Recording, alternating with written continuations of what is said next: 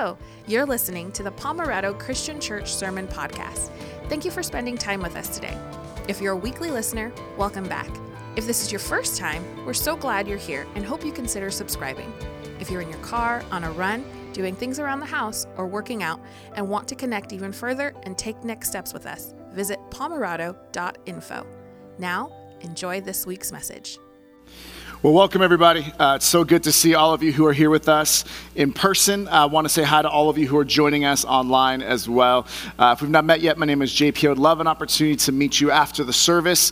And if we have met yet, still say hi. That would be awesome. So it's so good to be able to be together today and to know that we're joining with time in God's Word, time through worshiping Him, time connecting with other believers. We're joining with what billions of people are doing across the world today to be able to worship God together. And so as we enter into this new series called In the World and what it looks like to connect and to be a light without compromising our faith, we're going to have an opportunity to unpack what that looks like, take the next 4 weeks.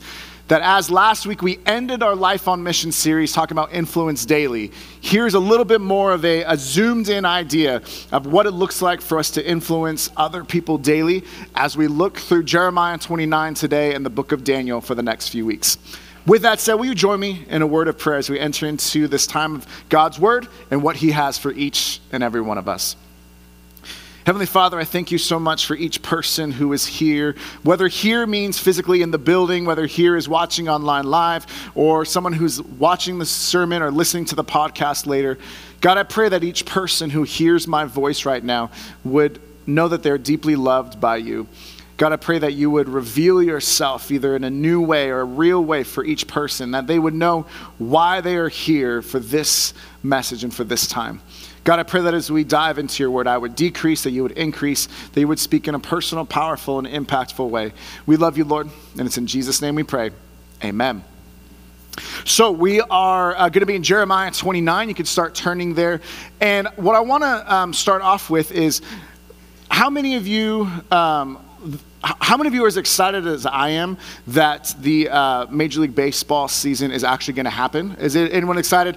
Excellent. And so for me, I like how we're holding our hands nice and long there because we're so excited about it. See, here's the thing is I grew up in the Bay Area, so I'm a San Francisco Giants fan. Boo, murmur. Yeah, no, I get it. Boo, yeah, no, you're all so friendly. Which plays into my point perfectly. So, grew up a Giants fan, and it had been years since I'd gone to the home stadium there. And I had the opportunity, and was so excited to take my family there last June for the first time, and we're gonna go later on this summer as well. But as a Giants fan, first, I lived in San Diego for 2 years during college, during 2002 and 2003.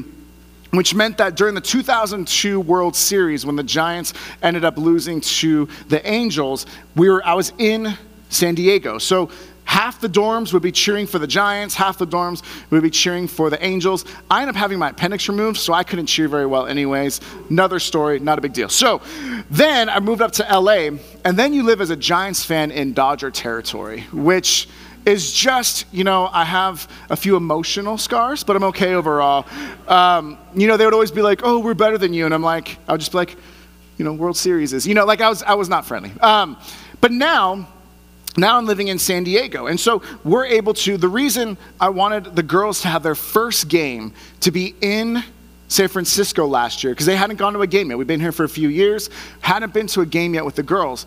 And the reason why is because I wanted them to experience what it was like to go to a Giants game, to be part of the home crowd. Because my concern was, not like a deep concern, but I'd stay up at night, is wondering if we brought them to a Padres game for their first experience, even if it was against the Giants, would they be swayed by the Padres fans around them? Would they look around and be like, yes? See, this is not I wasn't asking, this is a rhetorical question. I'm just kidding. No, so this idea of recognizing, okay, I want them to have their home field experience with the Giants. That way, when we go to a Padres game that they're playing the Giants, it's a little bit more, they have their allegiances correct. And we raise them in the way, and they will not depart from it. So here's the thing, I could show up, and so I went to a couple of Padres games last year, one with a friend, a couple friends, and then another time we went as a family. When I went with friends, I wore like a very plain like brown shirt that I had that was no affiliation. So I was like, I wasn't wearing Padres gear, but I was enough to like kind of generally blend in. When I went with our girls, like we had our Giants hats on and our Giants shirts on. And so, you're able to stand out. And thankfully, Padres fans, you are nice to me and nice to our family, which I appreciate. But I've been to games. When I went to Dodger Stadium, they were playing the Cubs actually. But I remember seeing a Dodgers fan hitting a Cubs fan with a baseball bat. Like I've seen, we called 911 and we tried to figure, I've seen fans be awful to one another because they like a different team. And so what do? When I think, okay, I'm going to go up to a Padres game, I'm not rooting for the Padres, but I'll wear brown to like kind of blend in. It's this idea of acknowledging the fact that when you're in a place that's not your home stadium or in your home, we have to navigate this dynamic of, do we blend in? Do we stand out?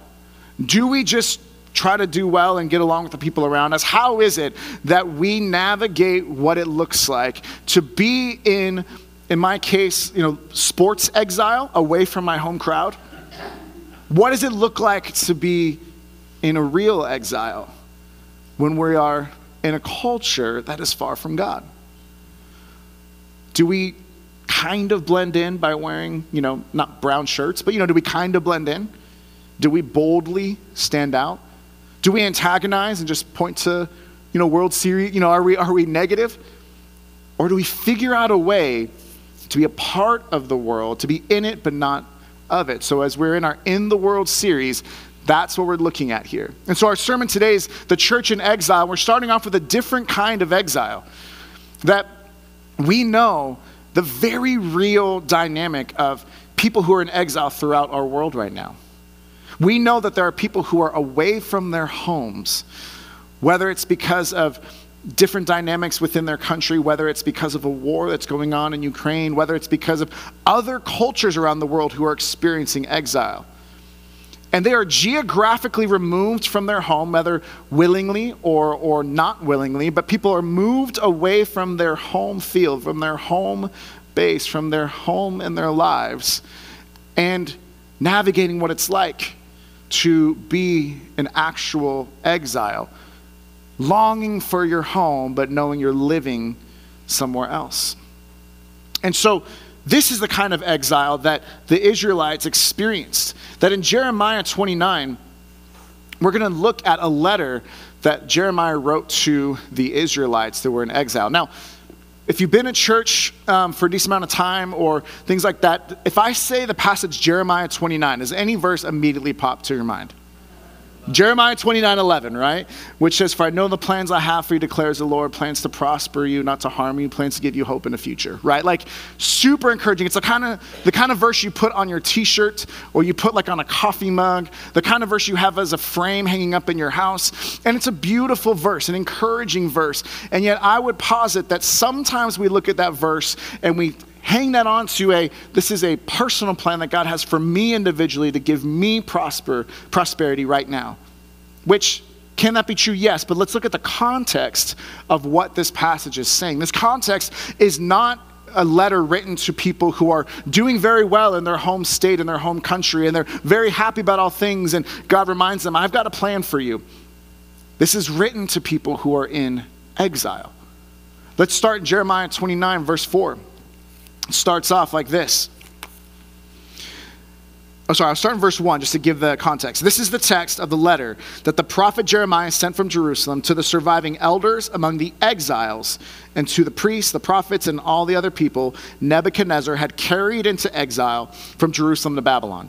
See, in verse 1, we see that it's Nebuchadnezzar who carries them into exile. And yet verse 4 gives us a different view from the word of the Lord. This is what the Lord Almighty, the God of Israel, says to all those I carried into exile from Jerusalem to Babylon. So this is a different kind of exile in two different ways. The first way is that where a lot of exiles are ones that a conquering country would take people away, And in this case, the brightest of the brightest, the smartest people were removed from from Jerusalem and brought to Babylon. And then they were indoctrinated with Babylonian teachings, philosophies, religions, and essentially, the brightest of the bright were stripped of their Jewish culture.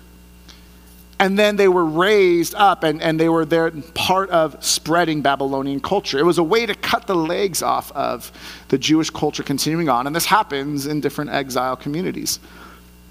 But notice, this was one that it wasn't Babylon that really carried them. It was God sent them into exile. God carried them in to a devastating circumstance. You ever have devastating circumstances that it's hard to believe that God would bring you to and through? You ever have those moments where you say, God, why this? Why now?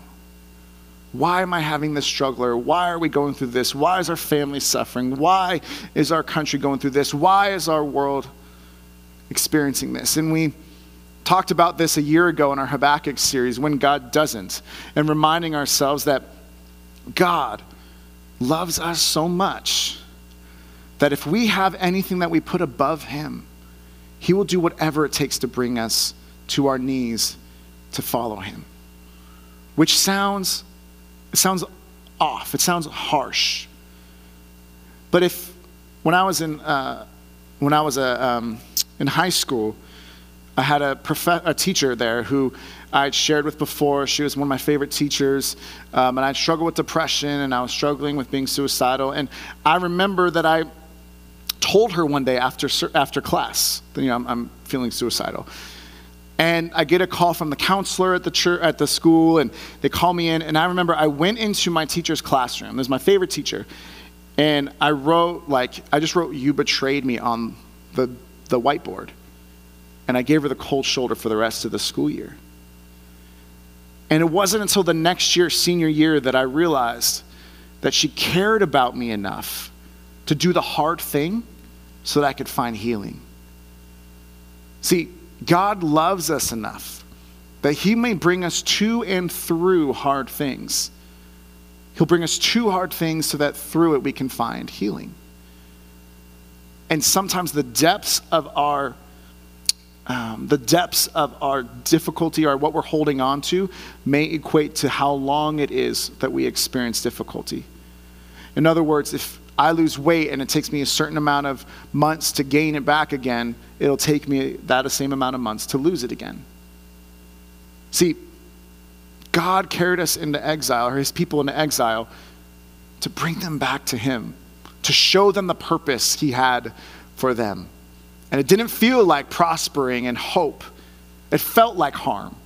But as we'll signal in a few minutes as we get to verse 11, his plan is far bigger, grander, and longer viewed than ours is. So that's one reason why it's a different exile, is because it was an exile that God brought his people into. And we see the pattern throughout the book of Judges in the Old Testament, that the people of God would fall away from God and would start to follow different things and go after other gods and goddesses and other idols, and they would start to fall away, and then another country would come over and rule them. And then they would cry out for a deliverer, for a judge. God would send a judge. The judge would conquer the enemy. They'd come back to God, and then the cycle would start all over again, and they slowly start to fade away. They start to do things they shouldn't do. Another country is sent in by God to bring them into difficulty. They cry out for a deliverer. God sends the deliverer. They come back to God, and the cycle continues. And it's really easy for maybe me, as sometimes I joked before that JP should stand for just praying, but sometimes JP can stand for judgmental pastor, right? In the sense of just recognizing, like, how can we fall in the same pattern? And then I look in the mirror and realize that I can fall in the same pattern of wanting to do the right thing, and then you don't keep doing it, and then all of a sudden something difficult comes and we draw close to the Lord, and the cycle continues. See, the difference is that not only is this a different exile because God brought them into it in order to bring them closer to him, it's also a different kind of exile because we now are in an exile that is not a geographical one. We are not like men or women and children who are exiled from Ukraine, and then the men are staying back and fighting, and people are staying back and fighting. We're not a geographical exiles. And Erwin Lutzer, who wrote the book, The Church in Babylon, which was recommended to me by one of our church members, says it this way: Christians are a minority in an increasingly hostile culture. We are exiles, but not geographically, but morally and spiritually. In other words, when I go into San Francisco Giants Stadium and I'm around other people like me, I can be like, oh, I'm at home. Like, if I make a reference and we cheer at the same time, it's going to be great. If I go to somewhere else and I'm cheering when no one else is cheering, or I'm trying to interact with people and they don't have that same thing, I can feel I'm not at home. That's geographical, but this is much deeper. For those of us who know and love Jesus and we have a relationship with him, we would be remiss to not acknowledge that our culture that once was trying to be founded on God's word and following the Bible has only fallen further and further from that standard. Things that are okay now that no one would have envisioned being okay decades, centuries ago. And so when we're morally and spiritually exiles, it means that you show up and you are in school and you talk about how you go to youth group, or how you go and you read your Bible and you get Snickers and made fun of. Not Snickers the candy, that would be delicious. People snicker at you, I should say, and they mock you for your faith. How could you believe that? How could you be so judgmental? It's when you're in your neighborhood and you talk about how you're having a Bible study over and they say, how can you believe that book? It's just full of fairy tales from 2,000 years ago. How can you even think that? It's so angry and hateful. It's going into your workplace and recognize that you have opportunities for advancement, but it would cause the sacrifice of your integrity. And you say, I'm not going to do that. And they say, why are you letting some God that no one else believes in, why are you letting that hold you back? I mean, these words that aren't true, but that's what the culture would look at. And they would put us in a place where if we follow Jesus and we're living for him, it can feel like a moral and a spiritual exile. We are not in our home. We are not in the safe place that we once thought that we were. We are living as sojourners and journeymen, as exiles in a culture that is increasingly more hostile towards Christians. So Erwin Lutzer unpacks 3 different responses that we can have to this cultural exile that we are in. And I'm going to go through these briefly because I got a few more things I want to unpack through the text. But the first response that we can experience is the response of isolation. It's the response of saying, if everybody else believes this and we're on our own, that we're going to separate ourselves to the point where we don't even want to build a relationship with someone who doesn't know Jesus. We're going to intentionally surround ourselves with people who know him and love him, which is good. We need community. But we are not called to be keepers of the aquarium. We're called to be fishers of men. We're called to go out into the world in order to be a light in a dark place. Jesus, if he wanted to, he could have stayed in heaven and isolated himself from the world that needed salvation. But as Lutzer says, Jesus came to a dangerous world and he shared the good news, and we ought to follow in his footsteps. It could be dangerous to share our faith. It could be dangerous to be a light for him. And so some of us will want to just isolate. We'll want to keep people at arm's length. We might be friendly to people. We might say hi to people, but we don't want to build a relationship with them because we'd rather push them away rather than risk the ridicule or the mocking. Or we'd rather push them away rather than risk being contaminated by cultural views. Now, to be clear, is it good for us to set up boundaries with people and boundaries so that we're not becoming more like the world? Yes, of course. But what is the condition of your heart? Is the condition of our heart that we are trying to build boundaries so that we can love people well while still standing firm in a world that has many different idols, as we'll see in Daniel 3? Are we trying to love well and stand firm in a bow-down world?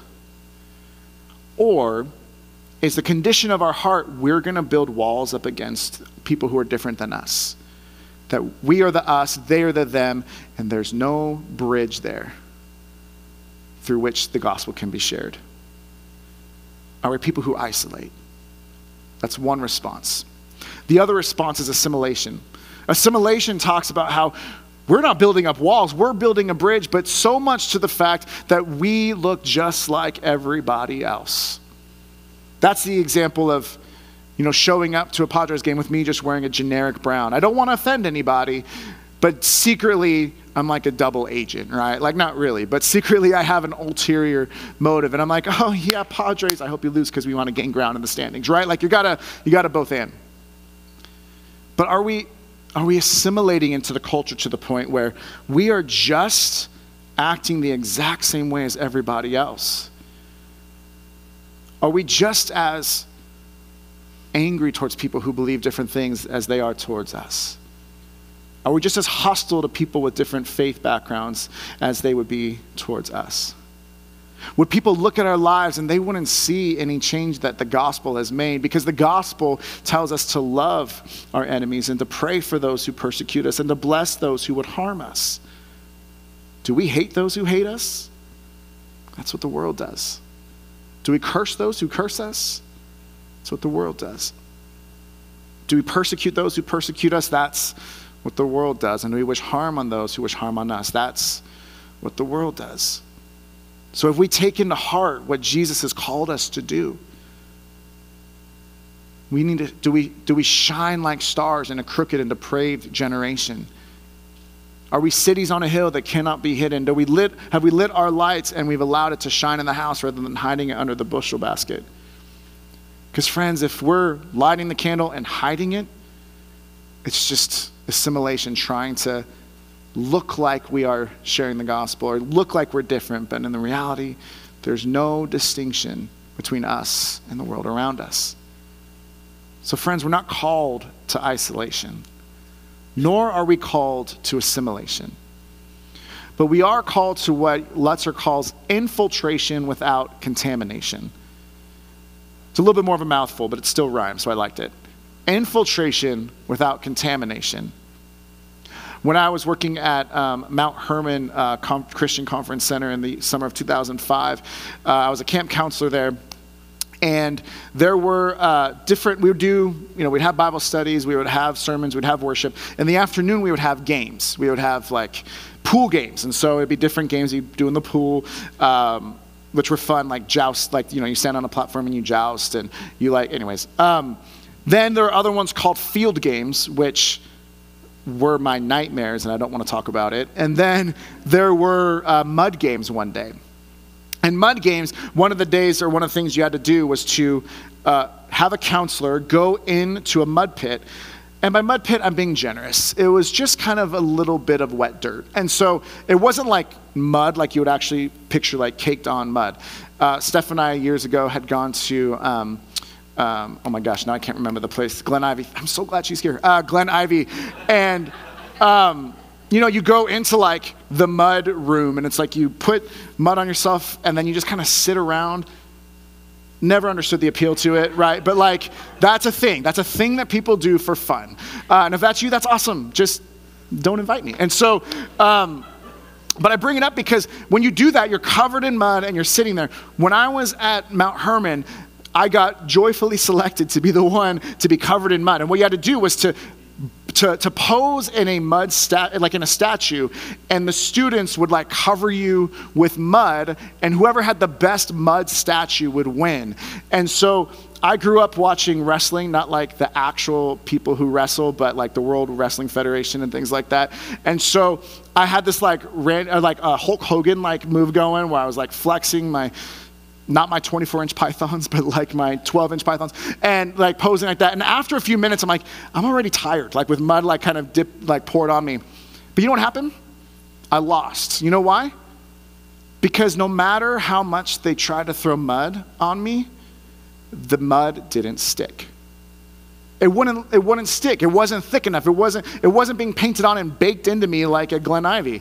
It was something that it just kind of went off. You were in there. You tried your best to just, be in the midst of that, and yet the mud fell off. Friends, we can go into a world and we could be a part. And no, we don't want to cover ourselves with sin to match and to fit. But when we infiltrate without contamination, what it means is that we could go into a mud pit, or we could go into the world around us, if you can extend this analogy. We could go into the world around us, and if we're in a relationship with God, we're in time with prayer, we follow the Spirit and the Holy Spirit when he speaks, we're in his word, we're in community so as to keep us accountable from not falling into temptation and culture. When we're fully devoted followers of Jesus, in the mud, the culture won't stick. And you could be the one that's in the midst of a mud pit and you look like you've been at the end of a Clorox commercial with bright white and you're all clean. Not from your own effort, but from God's grace. Here's how Erwin Lutzer explains it. He says, exiles face opposition. They're misunderstood and are tempted to lose their distinctiveness. And as those who belong to Christ, we are called to spread the good news and yet avoid being ensnared by the passions of the flesh and the many seductions of the world. How do we match that tension? We want to be in the world, but we know we can't be of the world. We don't want to be tempted by the world, but we want to be able to reach people in the world. And what does it look like? Because in that exile, in the fact that we're not in our home, that God's word talks about how we are journeying through this world, but the earth is not our home. Jesus prepared a place for us, and in his house there are many mansions, and I really hope that Steph and I get to be neighbors. It's like one of those where it's recognizing that this is not our home, but we cannot live here as if we don't care about it. Erwin Lutzer continues on. We want to be strong, courageous, and gracious, but also uncompromising as witnesses to the gospel of Jesus Christ in a culture that is becoming increasingly hostile to the Christian faith. We have a desire to stand firm, and if that desire to stand firm is not coupled with the deep love for those around us, we may isolate. We want to love those around us, but if that's not coupled with the desire to stand firm in our faith, we may assimilate. But if we can have truth and love, then we can infiltrate without being contaminated. We could shine like stars in a crooked, depraved generation. We could be cities on a hill that cannot be hidden. We could be a light that cannot be put under a bushel basket, but it gives light to the whole house. So now let's revisit our text and look at, as we have a few minutes left together, how does this letter from God through Jeremiah discuss how to be exiles how to be the church in exile? We talked about how verse 4 talks about how God's the one who carried them into exile. Then the first point is that we want to settle down without settling. Settle down in the world without settling for the ways of the world. Erwin Lutzer has this list, and I modified it a little bit, but some of the content is there, but it's settle down without settling. Here's what verse 5 says. Build houses and settle down. Plant gardens and eat what they produce. What does this tell us? It tells us that if you plant a garden and then you also eat what it produces, that's not a short-term commitment to staying there. It means that you're planting and you know it takes a season for it to be able to come to fruition, and then you would enjoy the fruit. This is not a short-term commitment. He says, build your house, settle down. Don't live like nomads. Live like people that this is your home, with in mind the view that our home is ultimately with God the Father in heaven, but yet we live here not with a detached mindset of, I don't care what happens to this place, but one that says, I have enough ownership to care while I'm here. It's a different mindset between renting a home versus being a homeowner. That we know people that they can rent a home to people, and the tenants, because they know it's not their home, they'll destroy it on their way out. Or they'll destroy it because it's not theirs, they don't care. But when that's your home, you care enough to build into it. You care enough to invest into it. And we settle down in this world without settling and compromising our convictions and our faith. Number 2, verse 6 tells us about how to build, not how to, but the importance of building strong families. Verse 6, marry and have sons and daughters, Find wives for your sons and give your daughters in marriage so they too may have sons and daughters. Increase in number there, do not decrease. This is the idea of highlighting the importance of saying, listen, while you're in the city, you're going to have sons and daughters, and your sons and daughters will be married to have sons and daughters. Again, this is a long-term commitment. You're not going to be here for a month and a half, not even for a year, not even for a decade. You're in Babylon, exiles of the Jewish people. You're in Babylon for a long time. So build your families and teach them how to be resilient in the midst of a culture that is pluralistic, hedonistic, and far from God. Anybody else resonate with being in a culture that's pluralistic, hedonistic, and far from God? How do we build resilience in our kids through this? George Barna group put together a study, and David Kinnaman, who's the president of that, wrote a book called Faith for Exiles a few years ago. And what he unpacks is that there are 4 different kinds of exiles. Let me be clear. Exiles that he's referring to, this is in reference to people who are in like 18 to 29, kind of that younger generation, and people who grew up in the church, who grew up in a faith background. And so these are not people who are far from God their whole lives. These are people who went to church, went to youth group, knew children's ministry, were part of VBS, all those things. And yet here's how it broke down over a span of a decade. That 22% of them had a church background, were prodigals. Prodigals are ones that knew Jesus at one point, followed, said they were Christians, and then completely fell away. 1 out of 5 completely fell away from following the Lord. 30% were nomads. Nomads are ones that would still say they're Christian but haven't come to church in over a month, and their lifestyles wouldn't necessarily match the ways of the Bible. Then there's 38%, almost 2/5, that are habitual churchgoers. The ones that go to church because it's their habit.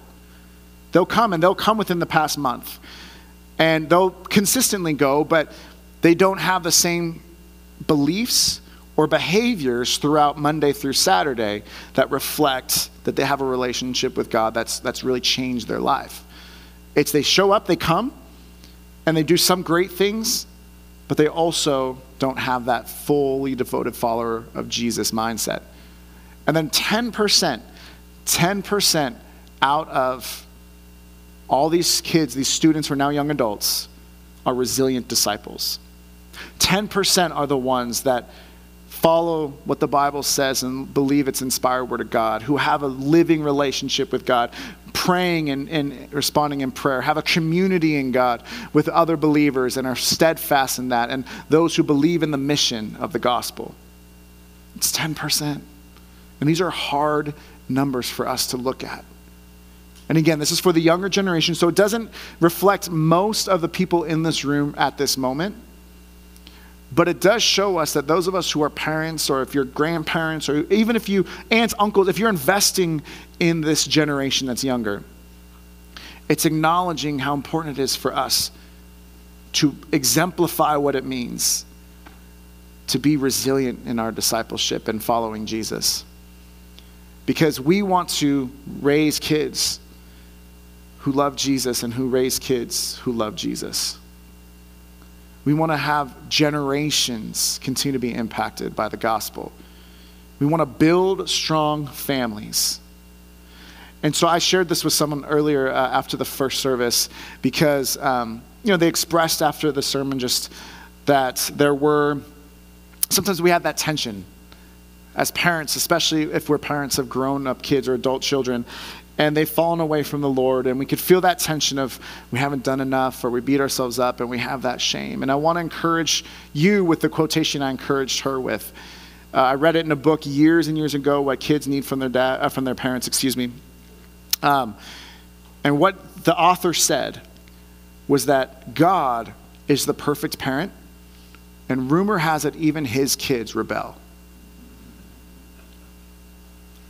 What does that mean? It means that we're imperfect. We know that as parents, as grandparents, we know that. But the shame is not yours to take. That we are not perfect, but even the perfect Heavenly Father has kids who rebel. Why? Because we're all rebel whenever we sin. We are all fall short of the glory of God. None of us are perfect. But that doesn't make God any less of a good father. So let's take the responsibility that's ours, and let's let go of the shame that's not ours to take. Kinnaman says it this way. He says, in some ways, the church is not preparing young disciples for the world as it is. Cultural discernment is about teaching them not just what to think, but also how to live. And we must prepare them for this world as it truly is, not as we wish it to be. Here's his premise, and I've got to rush through the next few minutes. Here's his premise.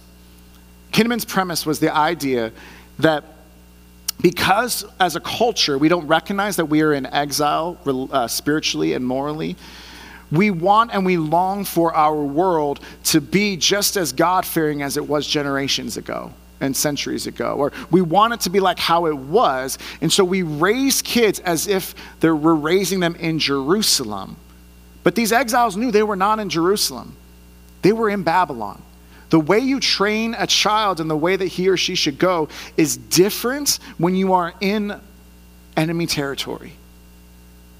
You don't teach them that everything's going to be perfect. You say, when you get challenged or when you struggle or when hard times come, here's how you navigate that.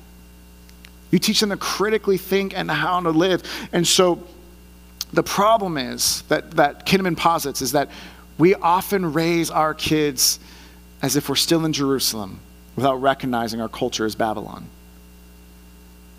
There's a quotation from a parent seminar I listened to last week that talked about how we need to not, or here's what we should do. We should prepare our children for the road, not prepare the road for our children. You've heard of helicopter parents, the parents that for a generation that would just hover over everything that their kids would do. Then there's the next generation, the next reiteration of that parenthood was not hovering over, but they're called snowplow parents that would pave the road out of any obstacle that child would ever face. They would make everything around it so perfect and so easy that the child never learned how to face difficulty and be resilient. We prepare our children for the road, whatever it looks like. We don't prepare the road for the child so they never face hardship. Because when they do, they may isolate, they may assimilate, but they probably won't infiltrate without being contaminated. Number 3. Verse 7 says this, seek the prosperity of the city. Seek the prosperity of the city. Verse 7 says it very directly. Also seek the peace and prosperity of the city to which I've carried you into exile. In other words, it's not prosperity like pure riches, like just money. I think we have prosperity and we have a connotation that word just means money. But the idea is well-being, it's shalom, it's the peace, it's like everything is well and harmonious. It's seeking that within our city. It's part of why we work with the Community Food Connection here in Poway in order to, how do we help come alongside those in our city who don't have food, and we can provide that. It's why we go next week to the Lato Fellowship and say, how can we serve the homeless in downtown San Diego in our city? Because we want to be a part of helping our city do well. It's part of why we have What I Wish My Parents Knew, which is this Tuesday night when the local school administrators reach out to the faith leaders in the community and say, how do we partner together in order to help our kids prosper? Because our students are experiencing great anxiety, incredible depression, hardship, isolation, pressure that we can't even fathom. How does the faith community and how do they come together? And in January, there was a meeting between the principals in Poway Unified and many of us pastors and other faith leaders, and saying, let's come together for the prosperity, for the peace, and for the students to be able to do well in life when we see that there's a gap. And lastly, we already did the verse here, so seeking the prosperity of the city from verse 7. And then the next one is also from verse 7. So go ahead and go to the next slide with the list, is the idea of praying for our city. Pray for the city. Yes, you build homes. Yes, you build families. Yes, you seek the prosperity, but you also pray for it. A challenge, just a simple challenge this week. Whenever you are driving somewhere, Would you be willing to pray for your city as you're driving by? If you see someone on the side of the road, whether they're at a bus stop, whether they're homeless, whether they're just people, friends walking along, would you be willing to pray for them? We don't need to know all the details to know about their lives in order to pray for them. God knows. Would you pray? If you go on a walk with your kids or with your family, with your spouse, with your dog, would you pray for your neighborhood? That they would find hope in Jesus. Pray for the city, as verse 7 says. Yes, seek the prosperity, but also pray to the Lord for it, because if the city prospers, you too will prosper. Lastly, the final thing we want to do is to remember God's promises. Here's where we come back to that verse 11 that we started off with, that we want to hold on to, that we attribute to our own prosperity, our own individual plans that God may have for us, our own individual hope and our own individual future. But in the context, we see this is a letter that was written to exiles. It's a letter written to people in a culture that is pluralistic, hedonistic, and far from God, much like our culture is pluralistic, hedonistic, and far from God. It's written to people who are trying to be firm and to love well in a world that wants them to bow down. It's the kind of letter that's written saying, God telling them, yes, invest in your city, build and do all these things. And there is a future for you. There is a hope, but it's not as quickly as you think. Verses 8 and 9, Jeremiah, I'm not going to read it, but Jeremiah paints the picture of how there are false prophets who are telling the exiles, listen, you're going to be out of exile soon. God will rescue us. But God says, I did not send them. You're not going to be out of this quickly. You're going to plant fields and eat the fruit of the plants. You're going to take a while. You're going to have kids who get married and have kids. You're going to be here a while. Build into the culture, because this is your home away from home for this season, but your home is always with me in any season. Verse 10 says, this is what the Lord says. When 70 years are completed for Babylon, I will come to you and fulfill my good promise to bring you back to this place. For I know the plans I have for you, declares the Lord. Plans to prosper you and not to harm you. Plans to give you hope and a future. The promise is not that everything's going to be fine tomorrow. We have hope. No matter what our tomorrow is, that we have hope in Jesus. That's real. The prosperity we experience is not money that's going to come all of a sudden to us in the next month. I mean, that's not what this is saying. He's saying that there's going to be 70 years. And in the end, you'll return to Jerusalem. Because God says, I know the plans I have for you. And yet, many of the listeners to this letter wouldn't be alive 70 years from then. So they had to hold on to a hope that they could not see. As Hebrews says it, faith is being sure of what we hope for and certain of what we do not see. So when we don't have proof that things are going to work out, when prosperity and hope and future may come at a date that we are not fully aware of or may not see the fruit of, are we willing to plant the seeds of a garden that someone else will get to reap the benefits of? Are we willing to be lights now so that the generations coming after us would be able to experience the gospel and be resilient no matter what the road is ahead of them? Will we trust and remember God's promises, that he fulfills his promise, even when we don't see how or when or why things are happening the way they are? We don't understand the why, but we can always cling to the who. And if we do that, then we can make it through exile, and we could stand firm. To signal where we're going, Chris Hodges wrote a book called The Daniel Dilemma, How to Stand Firm and Love Well in a Bow Down World. He says this: there's another response, not assimilation, not isolation. There's another response we see demonstrated in the Bible, not only by Jesus, but also by someone in cultural circumstances shockingly similar to our own. This example reveals an ordinary person thrust into extraordinary events and the challenges that forged him to maintain a faith based on God's truth and characterized by God's grace. And this person is the prophet Daniel, who we will be unpacking what that looks like over the next 3 weeks, looking through the book of Daniel of how to be in the world, but not of it. Father, we thank you so much for who you are. I thank you for each person who is, again, part of our service today. Lord, I pray for some of us, we listen to a list of isolation or assimilation, Lord, and if there are ways in which we have fallen into any of those categories, Holy Spirit, convict us and reveal to us. Lord, if there are ways that we know we can be better at infiltrating, at being in the world but not of the world, God, Spirit, reveal that to us. Lord, if there are ways in which we can invest in the next generation and build into our home and pray for our city and prosper the city, God, help us to lean into that call, that action point. And Lord, for those of us who feel like we're just surrounded by harm, may we hold fast to your truth and your word that we know the plans you have for us. They are plans to prosper and not to harm, to give hope and a future. So whether we see the fruition of that hope here on earth, we know that we have our hope in Jesus Christ like an anchor for our soul, and our future is decided when we are with him. And we thank you for that, Lord.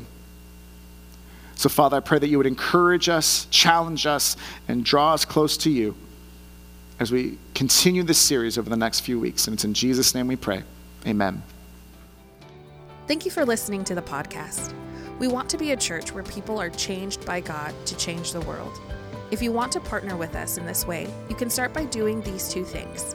The first, if you haven't subscribed to this podcast, you can do that by hitting the subscribe button wherever you're listening, so you can stay connected with us and we can broaden our reach. And the second, and this might be the most important thing you do, share this message with someone you know.